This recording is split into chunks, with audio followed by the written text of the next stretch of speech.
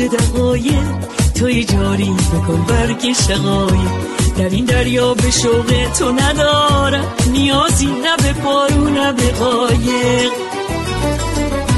تو رو دوست دارم یا آغاز هستی، صدام کن تو با آواز مستی. تو این پنهون ز شعر ناب حافظ، ز چشمت برملا کن راز هستی. روز پنجشنبه در خدمت آقای حسن دایی مدیر فروم ایرانیان به تحولات زیادی که در کشورمون در حال وقوع هستند پرداختیم. از جمله این تحولات افزایش بی‌سابقه سرکوب و دستگیری‌ها، روی آوردن دوباره رژیم به تشدید فشار به زنان و تحمیل حجاب اجباری و شکستگی بی‌سابقه اقتصادی و تشدید بحرانهای عمیق اجتماعی هستند. همچنین تداوم اعتراضات بازنشستگان و کارگران، کمرنگ شدن احتمال بازگشت به برجام و تصمیم احتمالی خامنه‌ای برای حرکت به سمت ساخت بمب و حمایت خامنه‌ای از روسیه در جنگ اوکراین و همینطور احتمال حمله نظامی اسرائیل به تأسیسات هسته‌ای رژیم و پیامدهای احتمالی اون که همینک توجه شما رو به این گفتگو جلب می‌کنم. سلام میکنم خدمتتون آقای دایی عزیز، خیلی خوش آمدید به رادیو ایراوا و اجازه بدید من محکومیت حمید نوری در دادگاه سوئد رو اول از هر چیز بهتون تبریک بگم.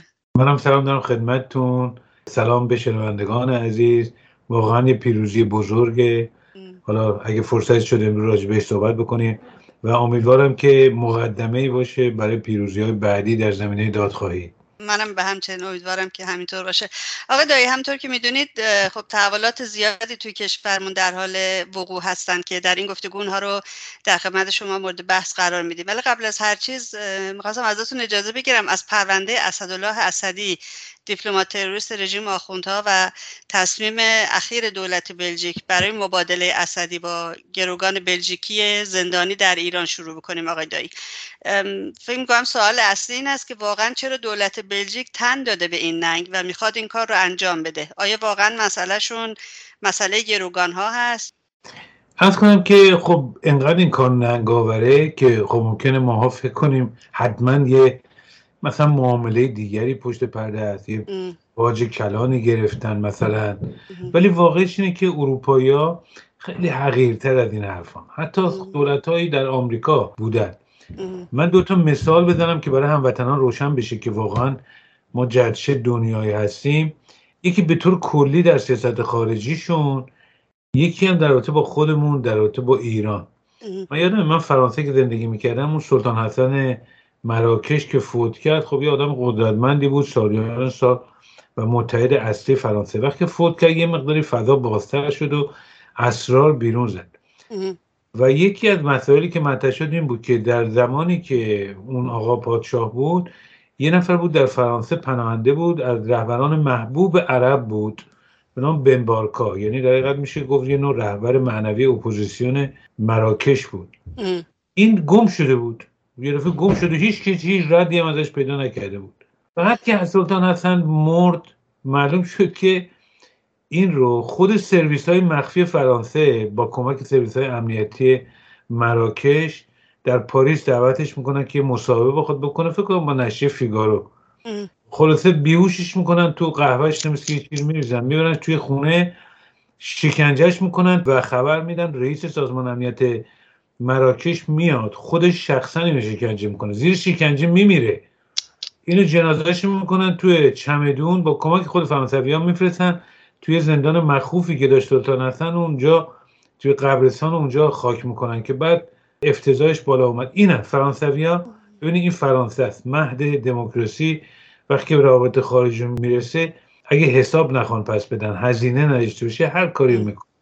در رابطه با خودمون ایران، واقعش اینه که تو این 43 سال خب خیلی اگه ما نگاه بکنیم باجایی که اینا سر فقط گروگانه، حالا مسائل دیگه و مماشات و کارهایی که کردن بذاریم کنار، همین فقط سر باجایی که هر بار حکومت یه قاچاقچی یا تروریستی که براش مهم بوده گیر افتاده، 2 تا گروگان 3 تا گروگان گرفته از این اون و چه باجایی دادن.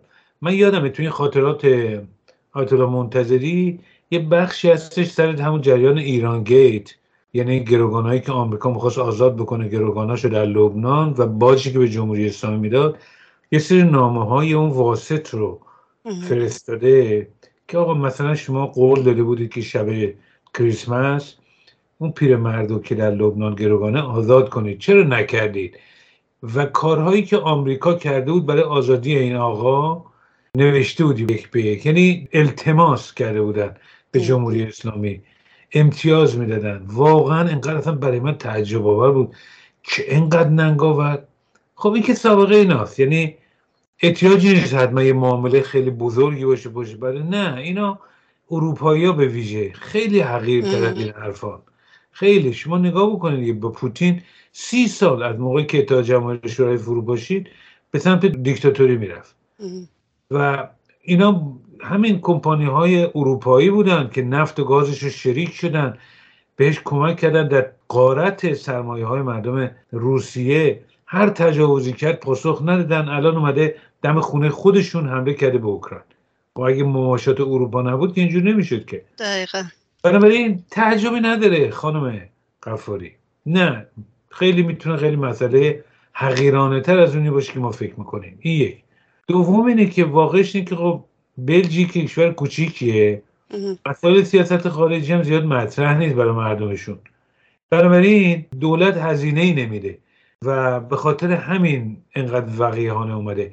یعنی واقعش من خودم جمع میزنم میگم تو این 43 سال خیلی کارهای مشمئز کننده ما از این غربی‌ها دیدیم، ولی این یکی دیگه در ملأ عام بیا قانون درست کنی که تروریست حکومت آزاد بکنی، تروریستی که خودت محاکمه‌اش کردی چند وقت پیش، واقعا دیگه اصلا از این مفتضحانه تر نمیشه. بنابراین نه، به نظر من همین خیلی حقیرانه میتونه باشه. یک سری صحبت هم بود آقای دایی که میگفتن یکی از رسانه‌های غربی بود نوشته بود که شاید فرانسه تو این کار دست داشته باشه و در واقع صحنه‌گردان این مسئله فرانسه شاید باشه. شما چیزی میدونید تو این زمینه؟ بعید نیست، ولی ببینیم چه گروگانی آزاد میشه. بله، الان مختلفی هست در مورد گروگان‌ها. به قول معروف ببینیم چه پکیجی مبادله میشه، کیا میرن کیا میان. ولی بعید نیست، ما که طور دقیقی نداریم. درسته. آقای دایی، تا اونجا که به ما برمیگرده، به ما منظورم مخالفان این لایحه، اپوزیسیون کلن، توی این پرونده فکر می‌کنین چقدر تاثیرگذار بوده نقشش و چرا موفق نشد از تصویب این لایحه در پارلمان بلژیک جلوگیری کنه؟ خب اگه نیامده بودن واقعا این تظاهراتی که تو بلژیک تو این گرما که واقعا طاقت فرساست، هر روز برن اونجا و تظاهرات کنن.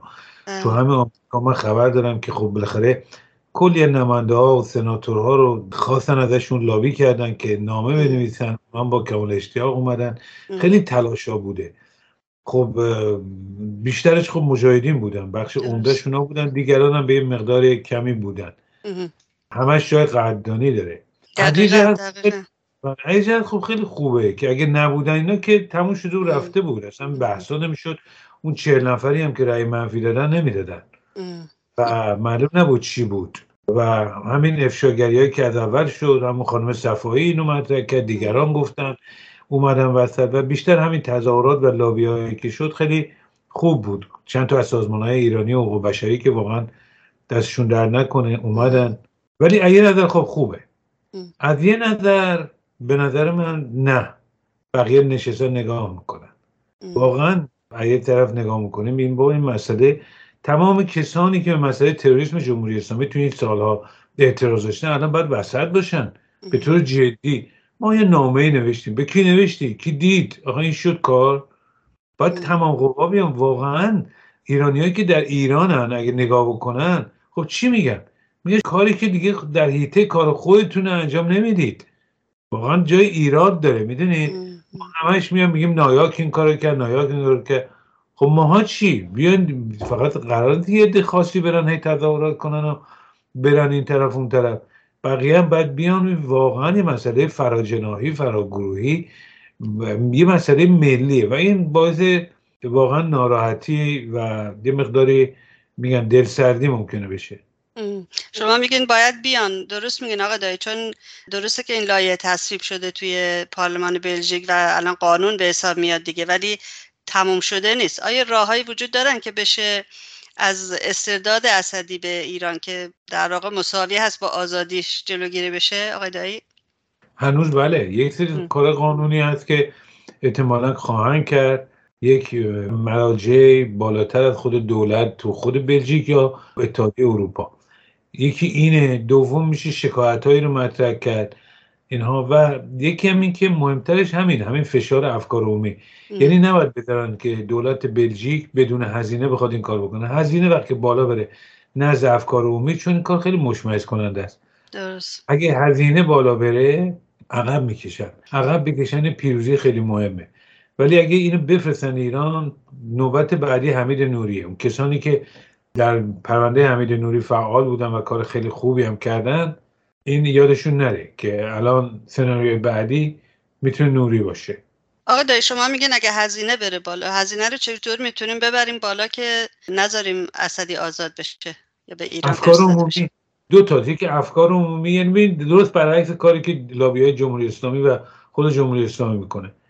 میاد یکی از افکار عمومی رو سعی میکنه فریب بده که آقا داره جنگ میشه، اسرائیل میخواد جنگ کنه، به جمهوری اسلامی امتیاز بدید فلان اینا. مثلا یکی از شکاف‌های سیاسی که هست دیگه، بالاخره باید هر کسی که تو کار سیاسی هست باید بین متحدش کیه، با متحدش همراه بشه، اونها رو تقویت بکنه از زبان اونها، و این میشه لابی کردن، حالا چه در اروپا چه در آمریکا. برای هر دوش، یعنی چه تاثیرگذاری روی افکار عمومی، تظاهرات، مقاله نوشتن، تماس گرفتن و لابی هنوز خیلی جا هست و هنوز میشه خیلی کار کرد. برای همینم نباید گاردها بیفته. به نظر من اینا که میگم، من راهنمود نمیدم، چون کسایی که در صحنه هستن خیلی بهتر از من میدونن این رو. من به اصطلاح دارم میبینم با تجربه‌ای که دارم از این جور کارها، دارم پیش بینی میکنم یا حدس میزنم که اینطور خواهد شد. درسته. شورای ملی مقاومت که امروز اعلام کرده بود که یک سری کارهای قضایی رو با یکی از وکلای مجاهدین یا شورای ملی مقاومت دارن شروع میکنن و فکر میکنم از فردا این کار شروع میشه. آقای دایی اشاره کردید شما به هر حال نمیدونم به همه میشه گفت اپوزیسیون یا نه، مخالفان رژیم در خارج از کشور، عملکردشون تو صحنه واقعی فکر می‌کنین در جریان این پرونده چجوری بود؟ شما چجوری می‌بینین اینو؟ عرض کردم به غیر از مجاهدین، به غیر از خانم صفایی، به غیر از چند گروه حقوق بشری، من جمله گروه خانم سعد، من جمله اون به سازمان حقوق بشر ایران، اینها بقیه تقریبا کاری نکردن. فکر می‌کنین دلیلش چیه آقای دایی؟ ببین فضای سیاسی قطبی شده در جامعه سیاسی ایران خیلی، و این خیلی بده. یه مسئله ملیه، یعنی واقعا مسئله ملیه و این قابل تاسفه. دوم هم این که ما یادمون نره خانم غفاری، ما 5 میلیون ایرانی در خارج کشورن، شاید 5% فعال باشن تو کار سیاسی باشن، بقیهشون دنبال زندگیشونن و این قابل تاسفه. متاسفانه اینطوره. آقای دایی سوال بعدی راجع به افزایش بی سابقه دستگیری ها و سرکوب هست. رژیم همونطور که میدونید مسئله حجاب رو دوباره مطرح کرده و فشار روی مسئله داره بیشتر میکنه. اعدام توی ملأ عام، قطع دست رو خیلی زیاد مطرح کرده. فکر میکنید چرا توی این شرایط دست به چنین کارهایی میزنه آقای دایی؟ بله ببینید درسته، همین مجموعه مطالبی که گفتید واقعا توی این چند ماه میبینید اکثر فعالین و مسئولین جنبش معلمین رو دستگیر کردن، کارگرها رو دستگیر کردن. خیلی ها از فعالین هر کی میشناسید این طرف اون طرف، حتی مادران دادخواه رو رفتن دستگیر کردن بردن زندان. یعنی یه وسیع. خب چرا؟ خب این قابل پیش بینی بود. اصلا ببینید ما بارها صحبت کردیم، واقعا 1 2 3 4 باید بکنیم تا ببینیم چه اتفاقاتی داره میفته. من فکر کنم اگه این چارچوبی که بارها توی این دفعات پیش صحبت کردیم رو اگه خوب ببینیم، یادآوری خیلی سریع بکنیم، متوجه میشیم که چرا این کارا رو میکنه، چرا سر برجام مثلا این کارا رو میکنه، چرا به طرف روسیه میره و خیلی سوالات دیگه که الان داره اتفاق میفته. ببینید واقعش اینه که حکومت واقعا نظر اقتصادی ورشکسته است. در این تردید دیگه نمیشه کرد. هیچ راه حلی هم نداره. ببینید این شوخی بردار نیست، برگشت ناپذیره. چون اینو بارها ما بحث کردیم. برای اینکه این اقتصاد ورشکسته نجات پیدا بکنه، فقط یه تکونی بخوره، این حالا بگیم مثلا مافیاها رو دست نزنه که امکان پذیر نیست، سیاست خارجیش هم فلان، باید سرمایه‌گذاری خارجی بیان. اینا فکر می‌کردن دوره روحانی اگه برجام امضا کنن مثلا سال 50 میلیارد دلار سرمایه‌گذاری خارجی میشه که به 2 میلیارد هم نرسید، سال 2 میلیارد هم نشد. خب چرا؟ به خاطر سیاست خارجیش، به خاطر تحریمایی که هم برداشته نمیشن. خب آیا حکومت این کار خواهد کرد؟ میاد سیاست منطقه‌ایش و موشکی و هسته‌ایش عوض کنه؟ خب نمیکنه دیگه. چند سال باید صبر بکنیم ببینیم نمیکنه. بنابراین اگه خارجی‌ها نمیان در ایران سرمایه‌گذاری بکنن، خودش هم چی نداره. با این مافیاها و اینا، با قاچاق نفت، خب این مسخره است. شما این حرفایی که می‌بینید تو فضای مجازی عده طرفدارای ترامپ برای که تو سر بایدن بزنن، خب بزنید، تو سر بایدن زدن اشکال نداره. حقیقت رو ولی بگید که جمهوری اسلامی دستش بازه، بایدن همه رو وا داده، جمهوری اسلامی داره هر چقدر دلش میخواد نفت میفروشه، آمار ارقام خود حکومت میگیرن اینجا میکنن تو بوق بزنن سر بایدن. جمهوری اسلامی فقط داره به چین قاچاق میکنه. چین هم از موقعی که جنگ اوکراین شروع شده در روسیه میخره، جمهوری اسلامی خیلی کمتر شده. همین ماکسیمومش در اوجش بوده 1 میلیون بشکه در روز، الان کمتر شده 500-600 هزار بشکه در روز. خب خیلی این اقتصاد میتونه بگردونه با این اقتصاد ورشکسته؟ پس اقتصاد ورشکسته است. مردم هم حکومت ناامید شدن، تو خونه هاشون هم نرفتن، آمادن بیان تو خیابون. 10 بارم اینو دیدیم، هر فرصتی میشه میان. آبادان برج میریزه، نم هر سر آب و هوا، در اهواز، در اصفهان به خاطر آب، جاهای دیگه هر جا مردم آمادن میریزن تو خیابون، حکومت بکشن پایین. بنابراین اگر اقتصاد ورشکسته‌اش راه حلی هم نداره، مردم و نظام قطع امید کردن آمادن بیان تو خیابون، میاد سوال بعدی، یعنی پله پله بیام جلو. گزینه حکومت چیه؟ مثلا میتونه بیاد تمام سیاستاشو عوض کنه با مردم راه بیاد؟ نه، اصلا رئیسی رو آورد که حکومت یه پارچه کنه که سرکوب کنه. حالا هم موقعی که اومد سکم با مدارا و حرف و اینا این مسئله رو عقب بندازه، نه که منصرف شده باشن. توی این مدت تظاهرات هایی که شد، بخصوص تو آبادان وقتی شد و هنرمندای سری همراهی کردن اینا، معلم‌ها در خیابانا بودن، یه نوع همبستگی هم ایجاد شد. شعار مرگ بر اسید تو خیابانا بود، حتی شیکاف داخل حکومت بالا رفت. فضای ایجاد شده بود که حکومت به نظر میرسید که مثلا داره از دستش در میره، دیگه کنترل نداره، باید یه جا میبست و شروع کردن به این کار بستن. این ببینید مسئله اول یعنی اگه ما بگیم حکومت 10 تا چالش داره، 100 تا چالش داره، شماره 1 تا 10 همین مسئله است که مردم تو خیابون نیان، بتونه کنترل کنه و سرکوب کنه. بقیه کارهایی که میکنه الزامات اینه. حالا شروع کرده یعنی این مسئله قابل پیش بینی بود. ولی خب تو این 40 سال گذشته که آقای دایی موفق که نبوده که هرچی بیشتر سرکوب کرده مردم بیشتر اومدن بیرون. جنبش فکر می‌کنین به کدوم سمت میره؟ یعنی از اون طرف که رژیم تشدید میکنه سرکوبه، آیا جنبش خاموش میشه تو ایران؟ ببینید یه تحولی شده. اولا تاریخ هیچ وقت تکرار نمیشه. اتفاقاتی که دهه 60 افتاد با 70 فرق میکنه، با 80 فرق میکنه، با 90 فرق میکنه، الان هم کاملا اون اتفاقی خدای دهه 60 هم فرق کرده. بله خدای دهه 60 که خامنه میگه تمام شد و واقعا این تفاوت اون دهه رو با الان ببینیم همین نکته است که تکرار نیست. اون موقع وقتی دهه 60 با اون همه کشتاری که کرد، تفاوتش اینه که اولا خب خمینی بود، هنوز یه مشروعیتی حکومت داشت، پایه‌هاش قوی بود، یه اقتصادی از زمان شاه به ارث برده بود، جنگ خارجی بود، میتونه زیر چتر جنگ خارجی هر کاری رو بکنه، همه اینا بود، هیچ کدوم اینا دیگه نیست. مهمترین اتفاقی هم که افتاد این بود که از 5-6 سال پیش مردم در اکثریتشون به این جنبش پیوستن، به جنبش ضد رژیم. این توهمات اصلاح طلبی و صندوق رأی گذاشتن کنار، راه خیابون هم انتخاب کردن، خواهان سرنگونی حکومت هستن. این تحول مهمه، برای من این تفاوت اینه، برای من هر اتفاقی میفته اینو باید در نظر بگیریم. دوم همونچه گفتم اقتصادش ورشکسته است. سوم تحریما. یعنی درسته که ما میگیم همه این فاکتورها هست، مردم خب خیلی ناراضی بودن، اپوزیسیون بوده، کشکش دارن میکرده، تحریم هم کم و بیش داشته، ولی مثل که بگیم آب داغ از 30 درجه سانتیگراد میتونین آرام ولرم میشه، بعد داغ میشه، بعد جوشان میشه، دیگه تبدیل به گاز میشه، کیفیتش هم عوض میشه. ما الان وارد یه دوران جدید شدیم. تفاوتش با گذشته اینه، حکومت هیچ راه حلی، هیچ برگی به غیر از سرکوب نداره. مردم هم در مقابل کار دیگه نمیتونن، باید بیان حقشونو بگیرن. ببینیم بازنشستگان هر رو تو خیابونن، حالا معلم‌ها رو گرفتین دوباره خواهند اومد. به جلوست. یعنی ما اگه این دو طرف معادله رو نگاه کنیم، یه طرف حکومته، یه طرف مردم مثل آبیه که راهشو پیدا میکنه، الله سنگ هم شده پیدا میکنه.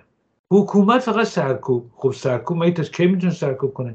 برای اینکه حکومت بتونه سرکوب کنه باید یکی اقتدار داشته باشه، یکی انسجام داشته باشه که نیروهای وفادارش، سرکوبگرش سر پا بمونن. شما این گفته های خامنه ای رو، دیدارهای این چند ماهش رو نگاه کنید، ببینید چند بار با مسئولین و هوادارهای حکومت که صحبت کرده، همش حرفش اینه که نترسید، دلهره نشته باشید، مایوس نباشید، دیدید ما دهه 60 صعود نکردیم الان نمی‌کنیم، از این حرفا.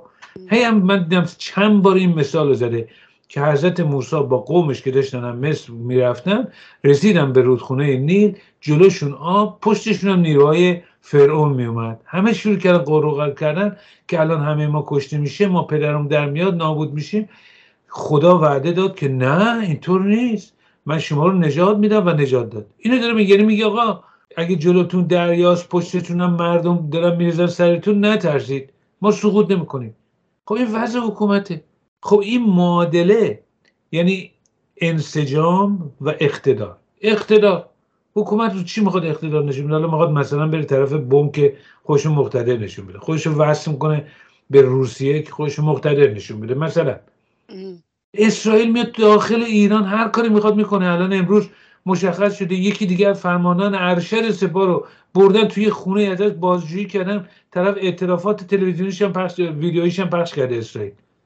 اصلا ببینید واقعا عجیب و غریبه، حیرت آوره. این یکی. بعد مردم تو خیابون شو فکر کن اینجوری از این زاویه نگاه کنه، بگیم حکومت میخواد سرکوب کنه، مهمترین اهرامش هم همین نیروهای سرکوبگران دیگه. شو فکر کن یه بسیجی هستید، تو هر خونه‌ای برید میبینید فحش و نفرت حکومت. بعد نگاه میکنید میبینید کیا تو خیابونن، یا بازنشسته است، یا کارگر، یا معلم، بالاخره تو خانواده هر کی که اینا بله، هم نفرت رو میبینه همینه. بعد میبینه اون طرف اسرائیل داره میزنتش. رئیس جمهور آمریکا پشت رفته اسرائیل، میگه ما با هر امکانی داشته باشیم استفاده میکنیم شما به سلاح هسته‌ای دسترسی نداشته باشید. خب این وا نمیره، بعد بی خود نمیگه خامنه ای نترسید. هی این وضعیت حکومته. بنابراین توی این معادله که یه طرف مردم و جنبشن، یه طرف حکومت، این پویاست، معادله پویاست، ایستا نیست که همیشه تعادل همینه. یه طرف روز به روز ضعیفتر میشه، یه طرف روز به روز قوی‌تر. این تردیدی درش نیست. همونطور که جنبش 40 سال طول کشید تا مردم پیوستن همه بهش، خب طبیعی مردم هم در گام‌های بعدی راه رو پیدا خواهند کرد، بن‌بست‌ها رو میشکنن، احتیاج به سازماندهی دارن، احتیاج به رهبری دارن، همه اینا رو حل خواهند کرد. خود به خود البته اتفاق نمیفته، هزینه داره، خط مستقیم هم نیست، ولی بنابراین معادله به طرف جلوست، به نفع مردمه. حکومت الان شما فکر کنید چالش مرگ خامنه ای میتونه تمام انسجام حکومت رو به هم بریزه، این به نفع مردمه. حمله بکنه اسرائیل، این به نفع مردمه. من نمیخوام میگم حمله کنه، من اولا اسرائیل به حرف من گوش نمیکنه که بخواد حمله کنه نکنه. میخوام بگم ضرباتی که حکومت میخوره، اون اقتدار پوشالی، انسجام پوشالی که میخواد داشته باشه که نیروهای وفادارش رو حفظ کنه، این میپاشه، هم میره. بنابراین من خیلی به آینده امیدوارم. درسته. حالا موضوع بعدی هم همین برجام هست و تصمیم احتمالی خامنه ای برای حرکت به سمت ساخت بمب اتمی که خیلی سر صدا میکنن این روزها. آقای دایی، سوالم این است که چرا با وجود نرمش بایدن رژیم حاضر به سازش نیست؟ یعنی مسئله بودن سپاه توی لیست تروریستی فکر می‌کنید از سازش و رفع برخی از تحریم ها و همینطور فروش نفت براش مهمتره؟ ببینید اگر واقعیت ها رو ببینیم، یعنی بگم بازم بازه فضای دو قطبی آمریکا نشیم، ما باید از اولم میدیدیم و من اصرار داشتم این که بابا دست بایدن بسته است، هر امتیازی نمیتونه بده. نه که دلش نخواد، اصلا من دل بخواهی نیستش که بالاخره آرایش قوای سیاسی در آمریکا اینجوریه و تحولات منطقه، تمام این مسائلی که اتفاق افتاده، دولت آمریکا امتیازاتی که جمهوری اسلامی یا دوستانش فکر میکردن و ما هم خیلی نگران بودیم نمیتونه بده. یک، بنابراین اون چیزی که جمهوری اسلامی میخواد گیرش نمیاد خیلیاش. دوم، تحریمام خیلیاش از بین نخواهد، بکشه خودش حکومت، بخش عمده تحریما باقی خواهد موند، ولی میتونه نفتشو بفروشه. حالا اینکه پولشو بگیره خودش مکافاتیه. من پولشو واقعا، اینا باجی که انگلستان داد که اون دو گروگان رو آزاد کرد، میگن هنوز تو عمان گیره، نتونسته پولشو بگیره و با مکافات این پولا رو میتونم. حالا بگیم نفت مثلا میفروشه، سوال اینه پس چرا حاضر نیستی که نفتشو بفروشه و برعکس بره به طرف بمب مثلا برجام پرهیز بکنه که خطرات بعدی هم بپذیره؟ من فکر کنم که ببینید جمهوری اسلامی یعنی حکومت اگه بیایم دوباره همون برگردیم به همون فرمولی که داشتیم، بگیم مسئله اصلیش چیه؟ مسئله اصلیش ترس و وحشت از قیام مردم. میخواد سرکوب کنه، میخواد از خودش اقتدار و انسجام هم نشون بده. درست میاد یک دفعه ترازو میذاره، میگه آقا من الان بعد بیام بساط هسته‌ایمو دوباره جمع کنم، دوباره بازرساب بیان، دوباره با بدبختی یه برجام امضا کنم که معلوم یه سال یا 2 سال دیگه رئیس جمهور بعدی پاراش کنه یا نه. حالا یعنی میشه عقب نشینی، هر چی هم ازشو بذاری میشه عقب نشینی. یه سری چیزا هم که خود جمهوری اسلامی بامبول در آورد، مثل در آوردن سپاه علیس، مکافات شده براش، چون الان اگه بخواد برجام امضا کنه آمریکا هم که اینو در نخواهد آورد. خب موقع چیکار کنه؟ یعنی عقب نشینی بدتر، یعنی خودش دست خودش گوشه تو حنا. درست؟ حالا گوشه توی کف ترازو، میگه ما توی کف ترازو میریم حالا 1 میلیون مثلا با بدبختی بگیم حالا چین هم حاضر بشه به جای روسیه بیشتر از اینا نفت بخره، 1 میلیون مثلا نفت میفروشیم قاچاق، اون موقع میتونیم 2.5 میلیون مشکی بفروشیم، تفاوتش 1 میلیونی. ولی توی این شرایطی که ما مردم منتظر میرن تو خیابون، سازش من علامت ضعف و مراحل بعدی که مشخص میشه دوباره مشکل سویفت داریم، مشکل بانکی داریم. یعنی این جام زهر واقعی به حلقوم من در این شرایط ریخته میشه. اگر حکومت قوی بود، پشتوانه داشت، میتونست بکنه. میگه من ضعیفم، این برای من خطرش، اون کف ترازو خطر سازش و این الغای ضعف و عقب نشینی در این شرایط بیشتر از اینکه 1 میلیون بشکه نفت اضافه باشم. درست؟ از طرف دیگه میگه اگه من الان برم به طرف بمب، اگه به اونجا نزدیک بشم، اگه آمریکا عقب بشینه که خب من بردم، یعنی اومدم اون ضعف و عقب نشینیمو پوشوندم. درست. اگر هم نبره من بیام به بمب دسترسی پیدا کنم یا بفهمن که من بمب رو دارم میتونم داشته باشم، این میشه اقتدار. دیگه کسی به من آمریکا نمیتونه حمله کنه، اسرائیل نمیتونه حمله کنه و یعنی اقتدار میتونم از این استفاده میکنم برای داخل. همه چیز در داخله، همه چیز به نظر من در داخله. بنابراین من فکر میکنم سوای این که مشکلاتی که برجام به نظر اجرایی بازگشتش داره، دستبستگی‌های بایدن، نزدیکی به انتخابات و این در قایتش گذاشتن رو کف ترازو، دیدن ضرراش برش بیشتره. اگر اونا احمق هم نیستن، یعنی از نظر مالی بخوام بگم خیلی جا میفهمن مردم دارن میان تو خیابون، ممکنه به یه جا برسه واقعا گیر باشن اینا، بعد بیان دوباره نرمش قهرمانانه بکنن ها. یعنی مجبور بشن، انقدر شرایط خراب باشه کفگیر به تایید خورده باشن، نظر مالی ممکنه بکنن. ولی به نظر میاد که الان نه، الان اومدن تو کف ترازو میگن ما به این سمت بریم. آقا دایی اشارات هم کردی شما به عملیات‌های مختلفی که در خاک ایران، درون ایران انجام میشه و اسرائیل به هر حال نقش داره توشون. آیا فکر می‌کنید احتمال حمله نظامی اسرائیل و درگیری نظامی بین رژیم و اسرائیل وجود داره با توجه به سفر اخیر بایدن به خاورمیانه و اسرائیل هم که مرتب میگن اسرائیل و آمریکا اجازه نخواهند داد رژیم بمب اتم بسازه؟ به نظر من بله، یعنی اگه ما به اون سمت بریم، ببینید حرفی که بنت زد یه حرف به نظر من درستی زد.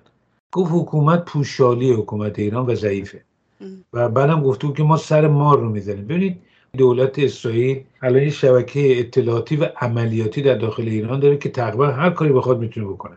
برای من تردید نیست که مقامات بالای حکومت هم اگه بخواد بزنه میتونه بزنه، یعنی میتونه ضربات جدی بزنه. جمهوری اسلامی فکر کنه رفته با حزب الله موشک گشته بغل دست اسرائیل، خب اون تقابل با موشک خب معلومه بالاخره راهکار داره، ولی سیستمی که اسرائیل داره میتونه ضربات جدی به حکومت بزنه. ببینید حمله نظامی برای اسرائیل گزینه اول نیست، بعدش پرهیز میکنه. من اعتقاد دارم اگه مجبور بشه خواهد کرد. حالا خیلی هم میگن که تاثیر زیادی در برنامه هسته‌ای نداره، ضربه اساسی به حکومته. حکومت وقتی اسرائیل حمله بکنه بزنه تاسیسشو، از دو صورت خارج نیست. اگه کاری نکنه مثل تو سوریه که هی مشت رو میخوره هیچ جواب نمیده، درسته. خب در داخل باید حساب پس به مردم، یعنی داخل حکومت به هم میریزه، اصلا تمام انسجامشون میریزه، اصلا تو تعادل قوای بین مردم با نظام میدونید چه تغییری در روحیه ایجاد میشه. اگرم بیاد جواب بده که اسرائیل و آمریکا، اون موقع دیگه آمریکا اگه وارد قضیه هم نشه باشه وارد میشه. آمریکا که نگاه نمیکنه، هر رئیس جمهوری باشه وارد خواهد شد. آمریکا مایل نیست، ولی اسرائیل با طرح این مسئله نظامی اولا داره سعی میکنه حمایت جلب بکنه تو آمریکا، داره تلاش وسیع میکنه که اگه یه روزی مجبور شد بتونه همراهی بکنه آمریکا باشه، کسی مانعش نشه لااقل. و به خصوص پیامدهای سیاسی و نظامی بعدش بالاخره اونا مثل شطرنج باز تمام اونا رو دارن حساب میکنن.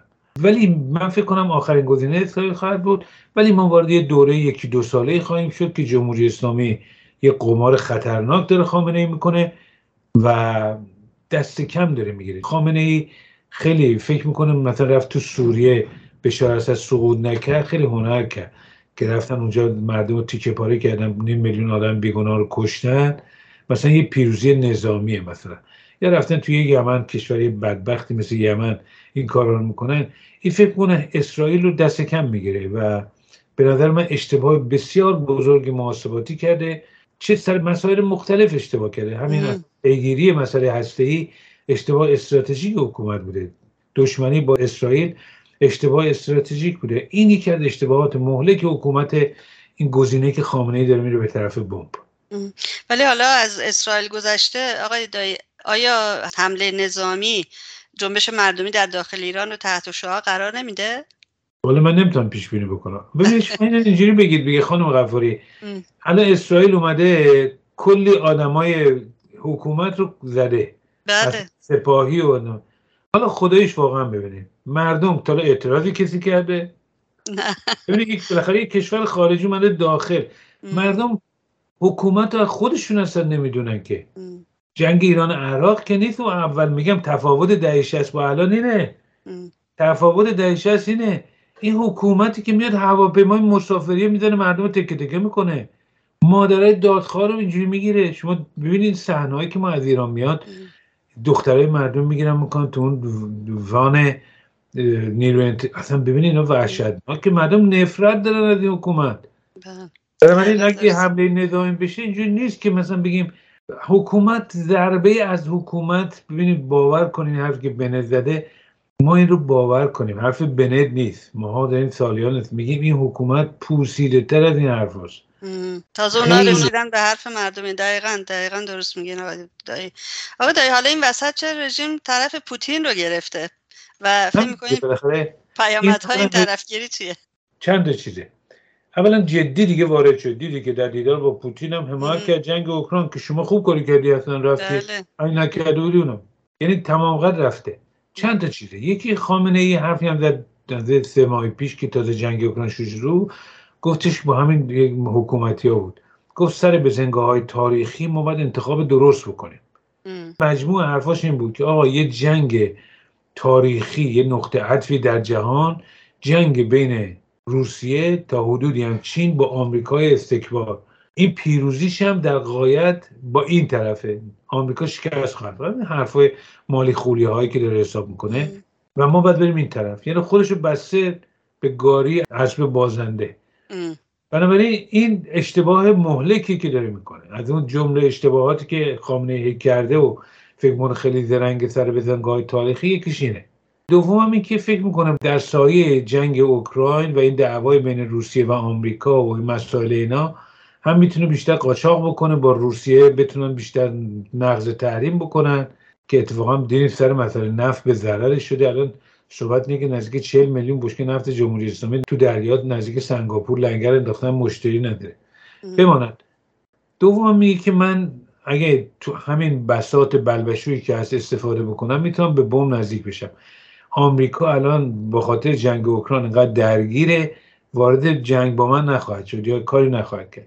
مثلا پیش خودش حساب میکنه، میگه مثل دهه 80 میلادی که مسئله افغانستان مطرح بود، آمریکا به پاکستان خیلی نیاز داشت برای اینکه شوروی رو از افغانستان بیرون کنن و اون موقعی که پاکستان رفت به طرف بمب اتم، آمریکا چشش خودش رو بس مثلا، یعنی از یه فرصت تاریخی استفاده کرد. حالا پیش خودش میگه آمریکا الان درگیره با روسیه، من در کنار روسیه خواهم بود، روسیه هم چشم خودش رو میبنده، مثلا منم به طرف بمب میرم. از این خواب و خیالای ولی فقیهی.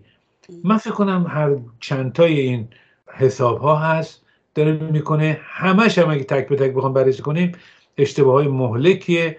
واقعا ببینید وقتی حکومتی ضعیف میشه دنبال راه حل اصلی نمیگرده، دنبال این نیست که ورشکستگی اقتصادیش رو درست بکنه، جواب مردم رو بده، هی فرار به جلو میکنه، هی بحران درست میکنه، هی داره میره جلو. ببینید سر مسئله هسته‌ای داره میره به جلو، منطقه عراق رو تهدید میکنه، نخست وزیر عراق رو میخواد ترور کنه، همه جا هی به طرف جلو میره، تو منطقه میره طرف پوتین رو میگیره. یعنی این فرار به جلو هیچ کدوم راه حل نیستش که این براش یکی یکی اینها پاپیچش خواهند شد. و حالا دیگه باید ببینیم مردم ایران که این حکومت ساقط خواهند کرد، ولی یک کدوم از این مسائل هسته‌ای، موشکی، اسرائیل اینا، یک کدوم کمک جدی خواهد کرد به تغییر آرایش قوا در داخل و به شدت به ضرر حکومت هم خواهد شد. من فکر میکنم. یه جنبندی کوتاه هم برام بکنین آقای دایی در خاتمه این گفتگو لطفاً.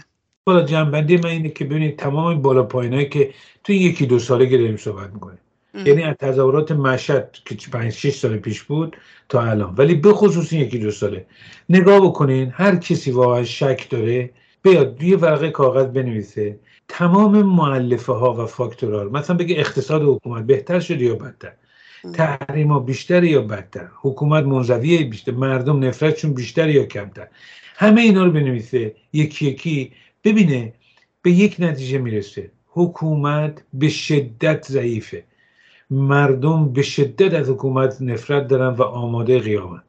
موانعی وجود داره، به مردم خوشخیالی ندیم، اینطور نیست که راه مستقیم باشه موانع نباشه، خیلی اشکال، ولی مسیر به طرف جلوه. من واقعا میگم هیچ وقت حکومت رو به طور یقین انقدر ضعیف و درمانده ندیدم و تمام اقدامات که هم میکنه داره خودشو بیشتر تو گرداب فرو میبره. درسته. آقای دایی خیلی ممنونم از وقت گرانبهاتون واقعا که در اختیارم گذاشتید و توضیحات بسیار روشنگرانتون مثل همیشه. منم ممنونم از شما، موفق باشید، به امید که اسدالله اسدی تا سقوط این حکومت در همون زندان بلژیک بمونه. امیدواریم. شبتون بخیر آقای دایی. شب بخیر.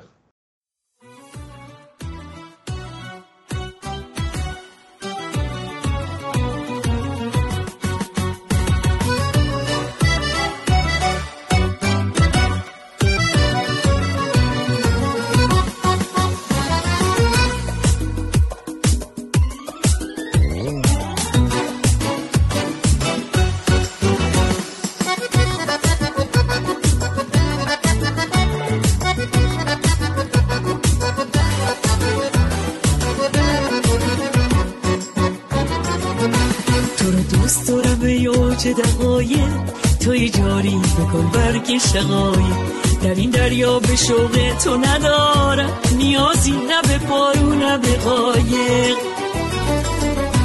تو رو دوست دارم ای آغاز هستی، صدام کن تو با آواز مستی، توی پنهون ز شعر ناب حافظ، ز چشمت برملا کن راز هستی. شب آمد چون زنامت یادم، شبیم چون شب میادم، شدم شیرین ز کوه بی ستون باز، صدای تیشه فرهاد آمد. شب آمد چون زنامت یادم، شبیم چون شب میادم، شدم شیرین ز کوه بی ستون باز، صدای تیشه فرهاد آمد.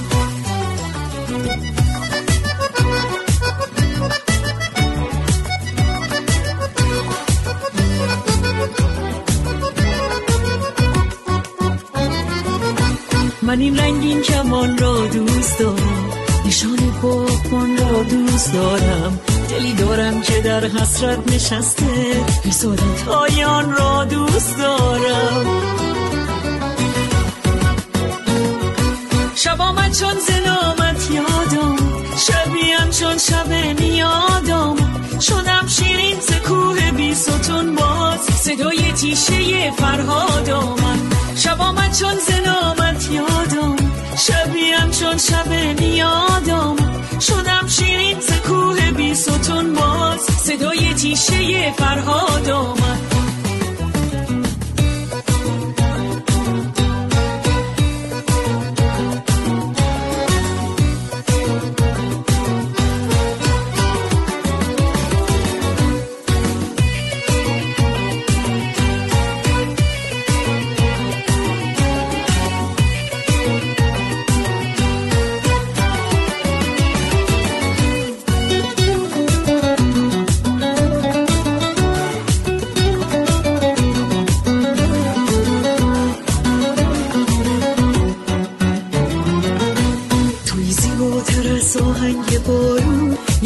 نکن بشم دلتنگ بارون، هنوزم با تموم خستگی هام دلی در سینه دارم رنگ بارون. تو رو دوست دارم ای آغاز هستی، صدام کن تو با آواز مستی، توی پنهون ز شعر ناب حافظ، ز چشمت برملا کن راز هستی. شب آمد چون زنامت یادم، شبیم چون شب میادم، شدم شیرین ز کوه بی ستون باز، صدای تیشه فرهاد آمد. شب آمد چون زنامت یادم، شبیم چون شب میادم، شدم شیرین ز کوه بی ستون باز، صدای تیشه فرهاد آمد.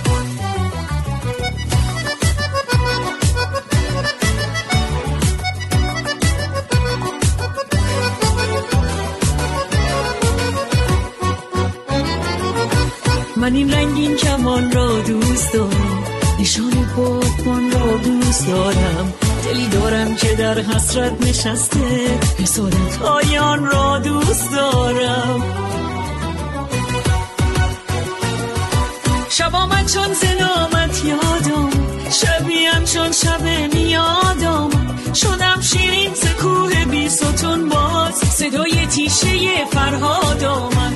شب آمد چون زنامت یادم، شبیم چون شب میادم، شدم شیرین ز کوه بی ستون باز، صدای تیشه فرهاد آمد.